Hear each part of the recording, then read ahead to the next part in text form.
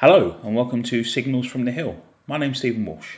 Coming up, we'll be chatting to Corinne Perlman, the creative director at Myriad Editions, a publisher that's home to some brilliant comics creators, including Nicola Streeton, Woodrow Phoenix, Kate Evans, Gareth Brooks, Henny Beaumont and Daryl Cunningham.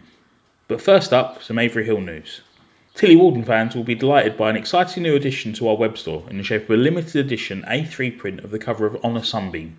Each print is individually signed and numbered and costs just £30, or you can pick up the print bundled with a copy of the book for £50, which gives you a saving of £4.99 from buying them separately. You'll need to be quick though, as the print run is restricted to just 200 copies, and once they're gone, they're gone.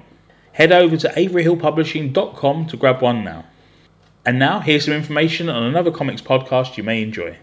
In the monthly radio show on comics, Panel Borders, you can hear Alan Moore. You see this gradual rehabilitation of Godzilla. Sandy Toksvig. There's something about the cartoon world that, honestly, in these grim times, is rather preferable to flesh and blood sometimes. Chris Riddell. I have a drawer in my studio. It's the Naughty Drawer. And many more writers and artists talking about their craft. More info at www.panelborders.wordpress.com.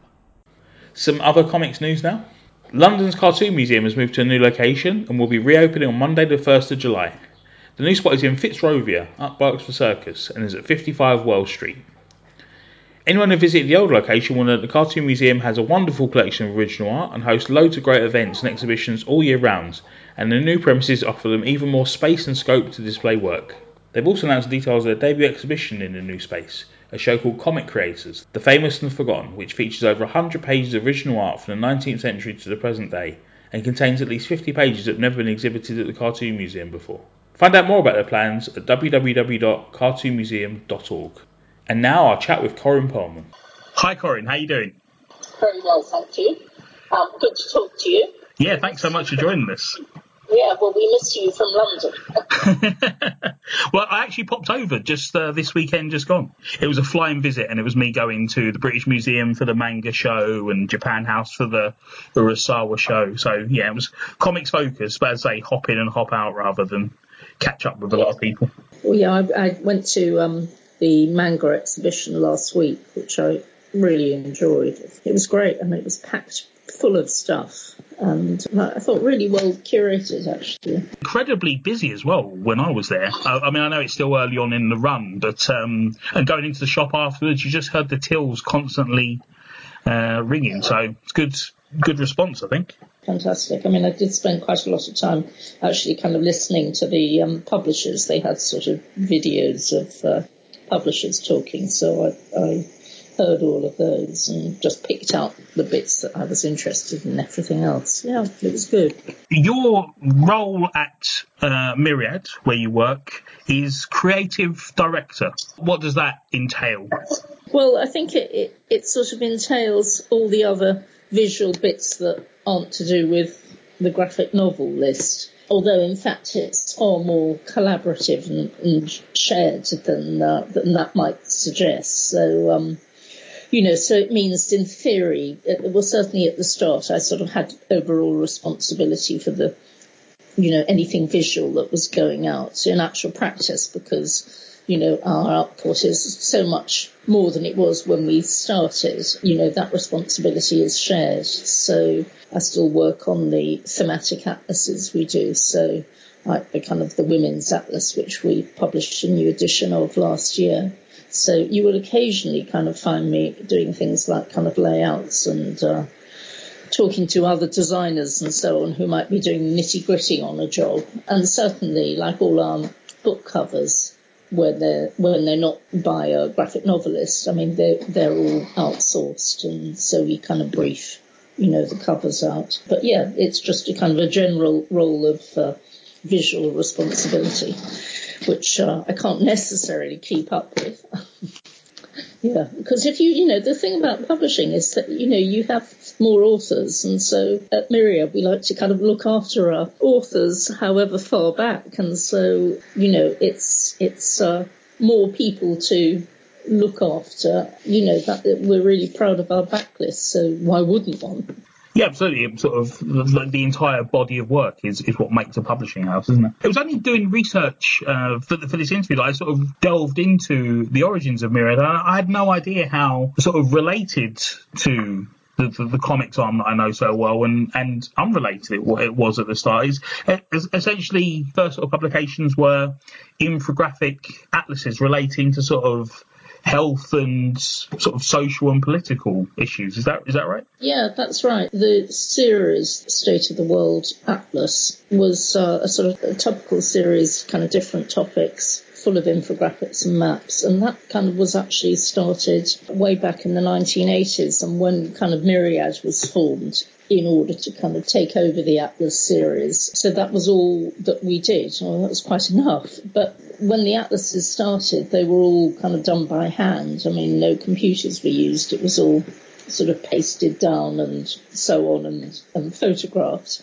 And then, of course, with the kind of rise of the computer and so on and the relevant software, they became topical atlases, and topical mapping and so on became not quite so unusual, which meant that the numbers of books that we were producing fell. And so we wanted to diversify into our other interests. And Candida Lacey, who's now the publisher at Myriad, she came from a background of literary publishing and also sort of feminist publishing. She used to work at Pandora back in the early 90s, I think. And, I'd always been sort of involved as a cartoonist and, freelance designer and so on. And my other work with Comic Company meant that I was producing a lot of illustrated materials. And I'd always wanted to kind of, especially because my Comic Company, who I was involved with, was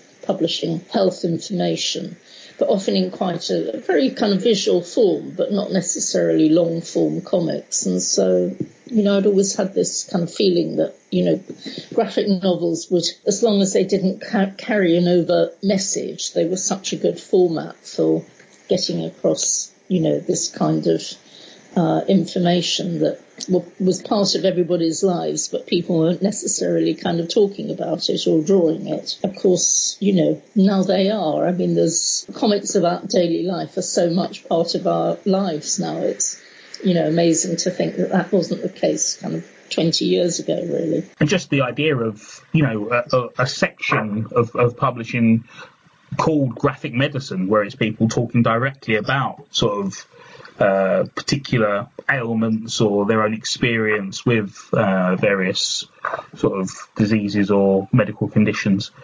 Obviously, because of my sort of interest in that field anyway, that's sort of one of the reasons why we developed quite a list of graphic medicine. But, I mean, it is, sort of going back to what I was saying, it is quite clear to me that the ones that work best are those ones that have an overarching story or whatever that may be nothing ostensibly to do with a health message or anything else, So books like Ian Williams's The Bad Doctor and the Lady Doctor, they're fiction. They're certainly based on his experiences of being a GP as well as a cartoonist and working behind the doctor's desk. But actually they are fiction, and they're stories about people, and, it's not about a message. The fact that there may be some very kind of interesting and useful health information that might come out as a result of it is not, I think those are the stories that work very, very well. But equally, those that are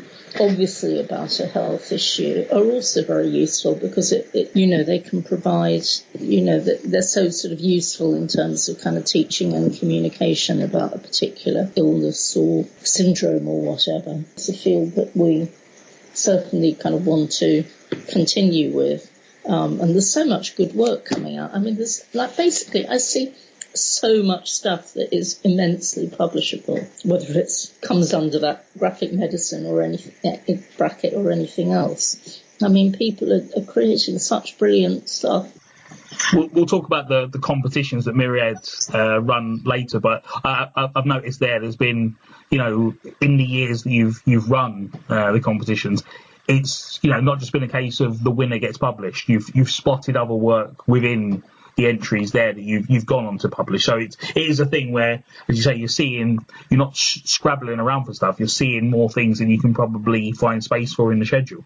Yeah, no, completely. And I think that's across the board, because actually, I see a lot of, I get a lot of submissions from agents too, as well as people submitting directly outside of the competitions. And, there's such high quality work, and Myriad hasn't actually kind of bought in any translations yet, although I would love to. I mean, there's so much kind of good stuff that is published elsewhere, and really needs to be translated and made available here. And sometimes there's a practical point to that it's a lot easier to promote a book if you've got an author resident and able to go off to Thought Bubble or whatever else, and or Waterstones Brighton, or and present their work. But I think that's not the only way of promoting a book, and I think it would be lovely to be able to expand our range. So it's quite a serendipitous moment where Myriad are looking to pivot beyond the atlases they start doing, and you're, in company already. They're not going to recruit someone to take over the graphic novels. They've got someone on staff who's already immersed in the world of comics and cartooning. Could you tell us a little bit about Cartoon County, which is another one of your projects? Yeah, well, Cartoon County is so that's the Sussex Association of Cartoonists and Comic Strip Artists, and that was formed in the early 90s. So that was really just a kind of a network of people. It was like David Lloyd and myself and David Edgar Booth, I think, whose idea maybe it was to start this off. So that's certainly separate from Myriad or anything else. That's just a kind of network of people getting together once a month. At the beginning, or for several years, it was really just getting together for a drink and a chat, and kind of now we always have a guest presenter talking about their work with Alex Fitch, we're very fortunate to have living locally in Brighton. I first heard about Nye Wright's book, Things to Do in a Retirement Home Trailer Park, through meeting him at Cartoon County. That was, and also we published Nye's book, and I also loved Will Volley's work, and I think he was a student when he first came to Cartoon County, and he sort of went away for a few years and then came back with his book, and it was so exciting, because I thought, oh my goodness, I'd love to publish something by Will, because I just really loved his drawing and so on. And, there are other people as well who, the talent, the people who, just the general network, people who kind of turn up to Cartoon County, as with Ladies Do Comics as well, which I also go to. There's so many, so many really good creators there. It does feel like Brighton's a real hotbed for comics in every sort of sense. Actually, kind of weirdly, it doesn't have very much gallery space. It's quite poor on that. But, for kind of a town that is sort of, in theory, bursting with artists. But then, of course, it has the sort of open house thing and so on each year. But yeah, just as it is a place that it's very kind of gratifying when authors you're publishing kind of come down and live in Brighton. That's very handy. As I say, I was fascinated to sort of see this thread where, your involvement in other projects as well as Myriad that obviously tally up with the comics that you're putting out there. And, not just things like organisational, but the sort of curatorial thing as well, your involvement with the Inking Woman exhibition. Yes, yeah, I really enjoyed that project so much, and that was entirely due to Kath Tate, who runs Kath Tate Cards, and she'd always had this idea that she wanted to do an exhibition of women cartoonists, and as she says, it took her about 25 years to actually do it, but thanks to Anita O'Brien, who was the director and curator of the Cartoon Art Museum, she was able to get together the exhibition, and she, Kath very generously kind of sponsored it.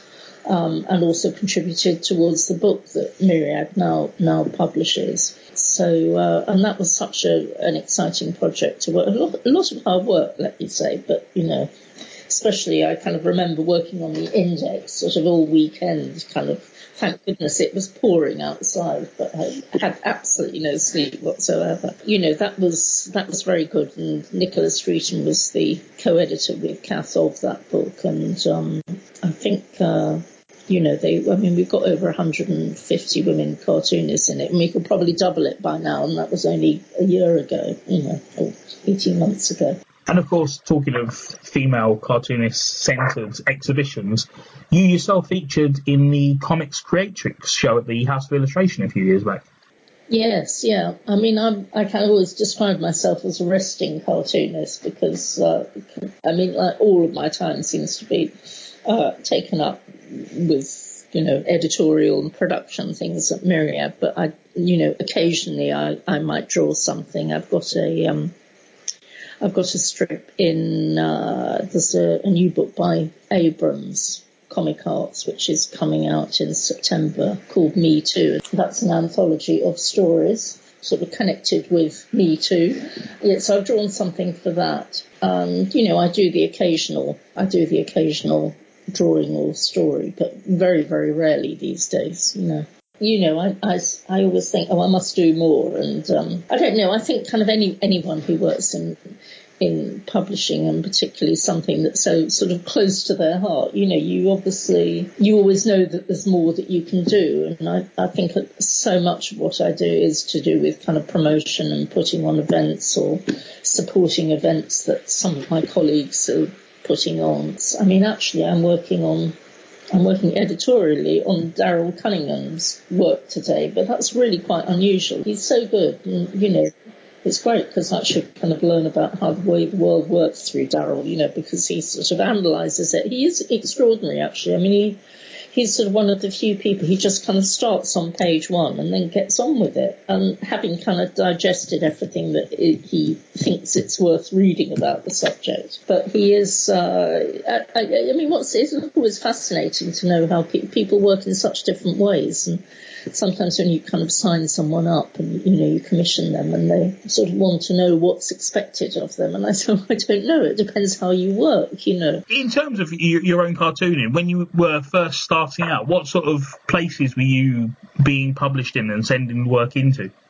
I was doing kind of very little of that. I was doing sort of mostly, my work as a cartoonist was for sort of like a lot of it was for educational publishers, and I did, for Writers and Readers Cooperative, who were doing these documentary comic books. That was sort of the kind of work I was doing. I did a book on broadcasting for Camden Press, who had their own series of documentary comic books. And through that I met Philip Boys, who was an editor at Camden Press, and then we set up Comic Company together and did two anthologies, The Facts of Life and First Love. And that was I think First Love we published in about 1986. And that was where I kind of met quite a lot of cartoonists. I met Woodrow then and, David Hine and various other people who contributed to those anthologies. And then, Philip and I had enjoyed the process so much that we started up Comic Company, which had a health interest, partly because Philip's partner Maggie was doing a lot of work for NGOs on health issues, and I was sort of doing a lot of design work, not for the same charities or NGOs, but again, a lot of it was sort of on health issues. And so we set up Comic Company to, work with some of these really great cartoonists on various sort of health and well-being issues. I mean, some of the stuff that we did at the beginning is sort of still in print today. The Family Planning Association, we did a whole series of booklets on sexual health. Well, I think I started with one on puberty, on periods, and then there were 4 Girls, 4 Boys, which 4 Boys was illustrated by Woodrow, Phoenix and Ed Hillier. And a group of us kind of worked on these booklets. And, they're still, even though Family Planning Association, FPA, has sadly kind of met its demise recently, but I think the booklets are going to go on in some shape or form, which is great. Obviously, the majority of your work has been editorial rather than working as a cartoonist, but do you feel that having that background as a creator yourself gives you a bit more sympathy for creators and sort of encourage you to sort of make Myriad more accessible to new creators? I think the thing for me is to sort of find out what people want to do and to kind of try and make whatever it is they're working on the best that it can possibly be within their own rules. I mean, I don't want to, that's might be like, for instance, with Sarah Lightman's book, which we've just sort of published, which is sort of very, at the most it's got, say, 2 illustrations per page, but it's normally, one image per page and commentary at the bottom. And, at the beginning she said, well, how many, I don't know about kind of ganging it up. I mean, how many images should I have on the page and so on? Well, obviously that wasn't the way she was working. She didn't see, when she was thinking about what she wanted to say, she saw it mostly as a single image with a bit of text on top or below it or near it. And that was it. And that's very much the spirit in which it is now. And so it was actually kind of working with that. And then Woodrow was very helpful on that as a designer. He, kind of came in and sort of tidied everything up and made it look really good. Actually kind of came up with an ending, which is great. It's, sometimes, I've been working on this book with Sarah for ages, and, sometimes somebody can come in and say, oh yeah, what about that? And they'll just kind of sort of sort out some major transformation in a book. And that's often, the role of a copy editor is incredibly important. We have a very good copy editor who we've worked with at Myriad, Linda McQueen, and she, but that is a copy editor will sometimes say, oh, well, no, don't have the end there. Kind of put it right at the beginning and then we'll start again, and it's sort of actually sometimes, that's sort of my favourite part of a book, where you have most of the pages there and you're putting it out on the floor and you're moving chapters around in chunks, and that's always kind of really exciting when it gets physical like that. But, it's different. It's Kate Charlesworth, his book we're publishing in July, Sensible Footwear, which is a sort of glorious pageant of LGBTQI history with, as she says, the emphasis on the L. That is, that is amazing. And like her, she's such a, experienced artist. And, with Kate, it was, everything was storyboarded and she knew what she wanted and she had done amazing research, and the whole wall of her room was full of kind of colour-coded post-it notes, saying what kind of look happened where in the book. And, with Kate's editorial, it was kind of thinking, do you really need all that stuff on the page? Could you just sort of drop 1 or 2 anecdotes, please? And it's just letting it breathe, really, because, and there was an exhibition, really, recently of some of the pages that she'd done, and it was so great to see it kind of big, and just to see the sheer amount of brilliant artwork she'd done for it. It was really exciting. I'm sure there could be more off the page too, but anyway, I felt like... You mentioned Woodrow there as work in his work as a designer, but am I right in thinking he was the first cartoonist that you published work by in terms of Myriad with Rumble Strip? Actually, I think Kate Evans was first. Kate Evans did her book on climate change, Funny Weather. You get that a bit muddled up, but I think actually it was Kate first. She did Funny Weather about climate change for us, and then she did, she said, I want to do a book about breastfeeding, and she did these 2 amazing sort of illustrated manuals with a lot of comic strip, but, text and illustration. And they sort of one on breastfeeding and then later on pregnancy, and they do amazingly well. I mean, she's sort of an incredible author, and more recently she's published a biography of Rosa Luxemburg, which Verso published, and then threads about her experience working with refugees in Calais. I remember seeing the artwork, the cover artwork for Red Rosa at the Comics Creatrix exhibition. It's like 5 times what it is on the page, and quite an incredible, overwhelming image. Like really, really beautiful. It's wonderful. That. I remember we did a launch. You did a launch party for Bump at Scosh while I was working there. That's right. Yes, it was absolutely rammed, like incredibly. And also it was one of those great events where we'd always talk about the valuable events for Gosh being the ones where it's like 50 people in the room that have never been in the shop before. It's that sort of book where it brings in a completely different audience to what you expect in a comic shop, which is brilliant. Yeah, and kind of Kate is so great. She's so sort of infectious in her humour and generous as a person. She's fantastic, and then it's just, I mean, that I know exactly what you mean by that cover of Red Rosa. It is astonishing. It really is. It's so good. And, going back to Woodrow, I mean, we're hoping to do another book with him. That is very much on the cards. But he's finally got an American edition of Rumble Strip, which it's not going to go under the title Rumble Strip. And I better not reveal the name in case it hasn't been revealed yet. I don't know. So this is a new publisher in New York in Brooklyn called Street Noise Books, and and Danny Noble is also being published by them. But they've got a really interesting list coming up, and it's fantastic to see Woodrow's book being published in the States finally, and how long has that taken? It's about kind of 10, 11 years. It's just so gratifying, because it's one of the books that we're most proud of doing, Rumble Strip, and sort of everybody knows it. Don't know that everybody buys it, but they certainly know of it because it's such a kind of distinctive classic book. So he's doing new pages for that. So it'll look great.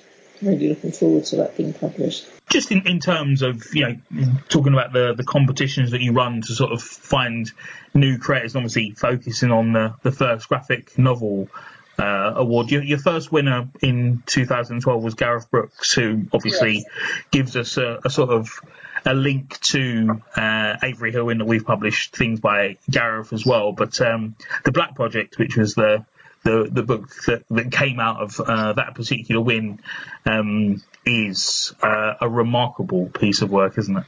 Yeah, I mean, that was fantastic. And I always kind of say that as soon as I saw his entry, I thought, oh my God, that that is just is completely amazing. It just had everything. But it was quite, when we got to the kind of final stage, that was by no, there were some members of the judging committee who weren't necessarily convinced that it was a graphic novel or a comic book or whatever you like to call it. So there was quite a lot of debate going on. But he's a remarkable creator because he's a very, very good writer as well as such an innovative artist, and constantly kind of trying different things and, like finding laborious techniques for himself to then kind of commit for a whole book.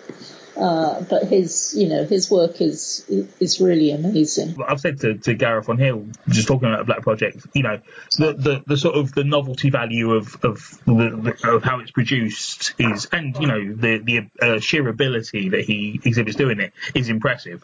But in terms of the writing, tonally, it's such a triumph, isn't it? It's such a wonderful piece of dark humour that it could really go so many different ways and could really, fall off a cliff quite easily. But he just handles it superbly. I think he's a tremendous creator. No, he's got that sort of, particularly in the Black Project, the voice of the unreliable narrator. Poor kind of boy where you don't know, you're sort of wincing. say that he doesn't realise it himself. So you've got this. I mean, it is. I was sort of liken it to, early Ian McEwan or something like that. But it's such a strong voice. He is a very good writer. I mean, I remember him telling me that he did when he was at the Royal College of Art, he did a creative writing course, and I think he does have an exceptional way with language. The second book that he did for Myriad, 1,000 Coloured Castles, I mean, that is just an astonishing sort of bit of writing. And I remember at one point just thinking, I was making corrections to the text or whatever, or kind of marking it up. And I thought, actually, I just kind of wrote out the whole text. I mean, I kind of typed it in and made a typescript because I just wanted to relish it, really. And then it was sort of, I was taking so long marking it up because it's not easy on his artwork. It's not easy just to get a pencil and do things. You need a bit of white space around. Anyway, so for whatever reason, it's just so sort of funny and perceptive, and he's a very good creator of character. And I think that's, that is a really important thing too, is just, the people whose characters come alive, particularly in I don't know, it's such a skill. I can't put my finger on how people do it, but his characters are certainly very much kind of 3D and, win your sympathy, and amazing. And then in 2014, Jade Sarson wins for The Love of God, Marie, which visually, very different, but beautiful again, isn't it? Such sort of delicacy to the work. I mean, that's extraordinary. And actually, with Jade, she knew exactly what she wanted to do, was kind of teaching me some. And I kind of remember at some point I said, kind of, Jane, what are these kind of lines across the kind of bottom of the page? Don't you know what those are? They're like sort of a visual pause or something. And I thought, oh, sorry, We've got such an understanding of her medium and love of her craft and so on. And again, her characters were great, a kind of real sort of warmth to them. And, Marie herself is this sort of wonderful character who, grows with the book, and then her, with her daughter. I mean, very, very, really kind of warm. And also, the ongoing series that Jade does, Café Suada, that's sort of excellent as well. I mean, I kind of feel she's a bit like sort of almost a Mopan or something. She's got her sort of little milieu, a group of people who frequent these two cafes side by side, and the stories that develop around them and so on. That's kind of so skillful, really is. I think she's a brilliant artist. And then just last year, Jenny Robbins with Biscuits is the most recent. So that was great. And I have to say, with all these competitions, I mean, honestly, we're publishing Jenny Robbins as the winner. We're also publishing Saba Khan from the shortlist. That shortlist, I mean, it was just so sort of stellar. I think kind of what, Jenny Robbins' piece was just such an exuberant romp through. I do love London books. So she has all these interwoven stories, these kind of characters kind of going, so we're visiting each of them. So there are, I'm not sure how many groups of characters there are, but again, she's got this real warmth of character, which, I so admire. I mean, it's quite a sort of structural feat to kind of bring it all together and so on. And she's kind of working hard on it at the moment, but I'm really excited for that. So that'll be out in 2021, yeah. And as you say, just looking at the shortlist for each time you've run the competition, there are names that I know and creators that I know are, excellent. So you really sort of spoilt for choice there, aren't you? I mean, obviously, sort of, we all, no publisher can really keep up. And also if it were just the cost of paper, that would be fine. But it's all the promotion and so on that has to go into it. Our costs are definitely not just the print. It's the time and effort and involvement of promoting, publicising, promoting, and so on. And also, you don't want to crowd out your own creators with other creators, do you? It has to be a thing where you've got enough work that you can focus on and promote in a way that you're happy to do. Yes, exactly. You have to kind of stagger it a bit. And in the theory, I only work 3 days a week on this, so, things might be slightly different if I officially did more, but since I unofficially do more anyway, I'm not quite sure where that leaves my maths. But it would be, obviously it would be great to have more people, involved in working on this publishing strand. I'd love to be able to do that. I mean, we've got, for the first graphic novel competition, we do have support from the Lakes International Comic Art Festival, which is funding for 4 years, and that's really helped support that programme, which is great. And we'll be announcing a new competition in October at the Lakes Festival, so people should definitely get their skates on for that. And there'll probably be a submission window of around 3 to 4 months, I think. Excellent. So there's everyone's next target.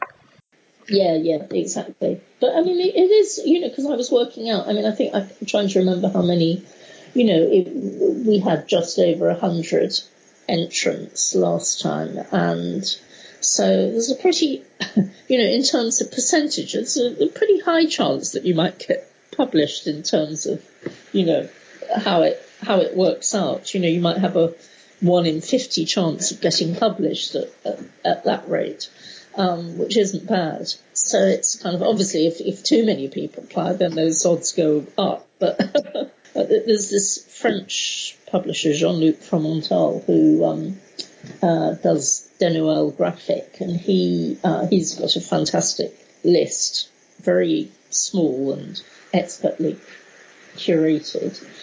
And, I remember him turning, we do submit our, authors. We represent their rights where possible and try and get a foreign edition for them. And I always remember him rejecting some book proposal we had. And he said, I have to be, I really liked it, but I, have to be fussy to the point of being choosy. I can't, I have to be very, very kind of careful with what I can pick. I'm so sorry.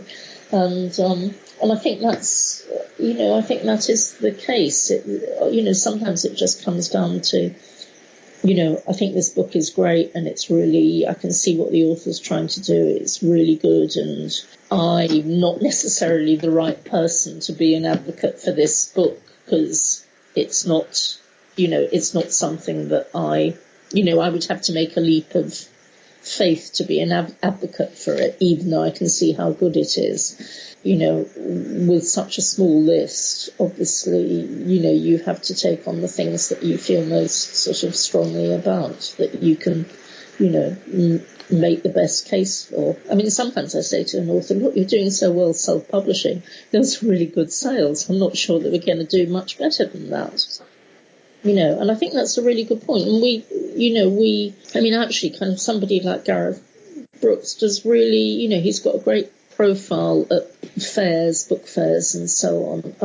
And he sells a lot of his books that way. And that's kind of great. He started self-publishing and he continues to do it, and he does it really well. And, a lot of people who I really admire, who I'd love to do something with if I could, but actually I also see that they're doing really well themselves. I mean, there aren't that many comics authors who can make a living just from their, graphic novels alone, whether or not they've got a sort of an official publisher. So diversifying is what we all have to do.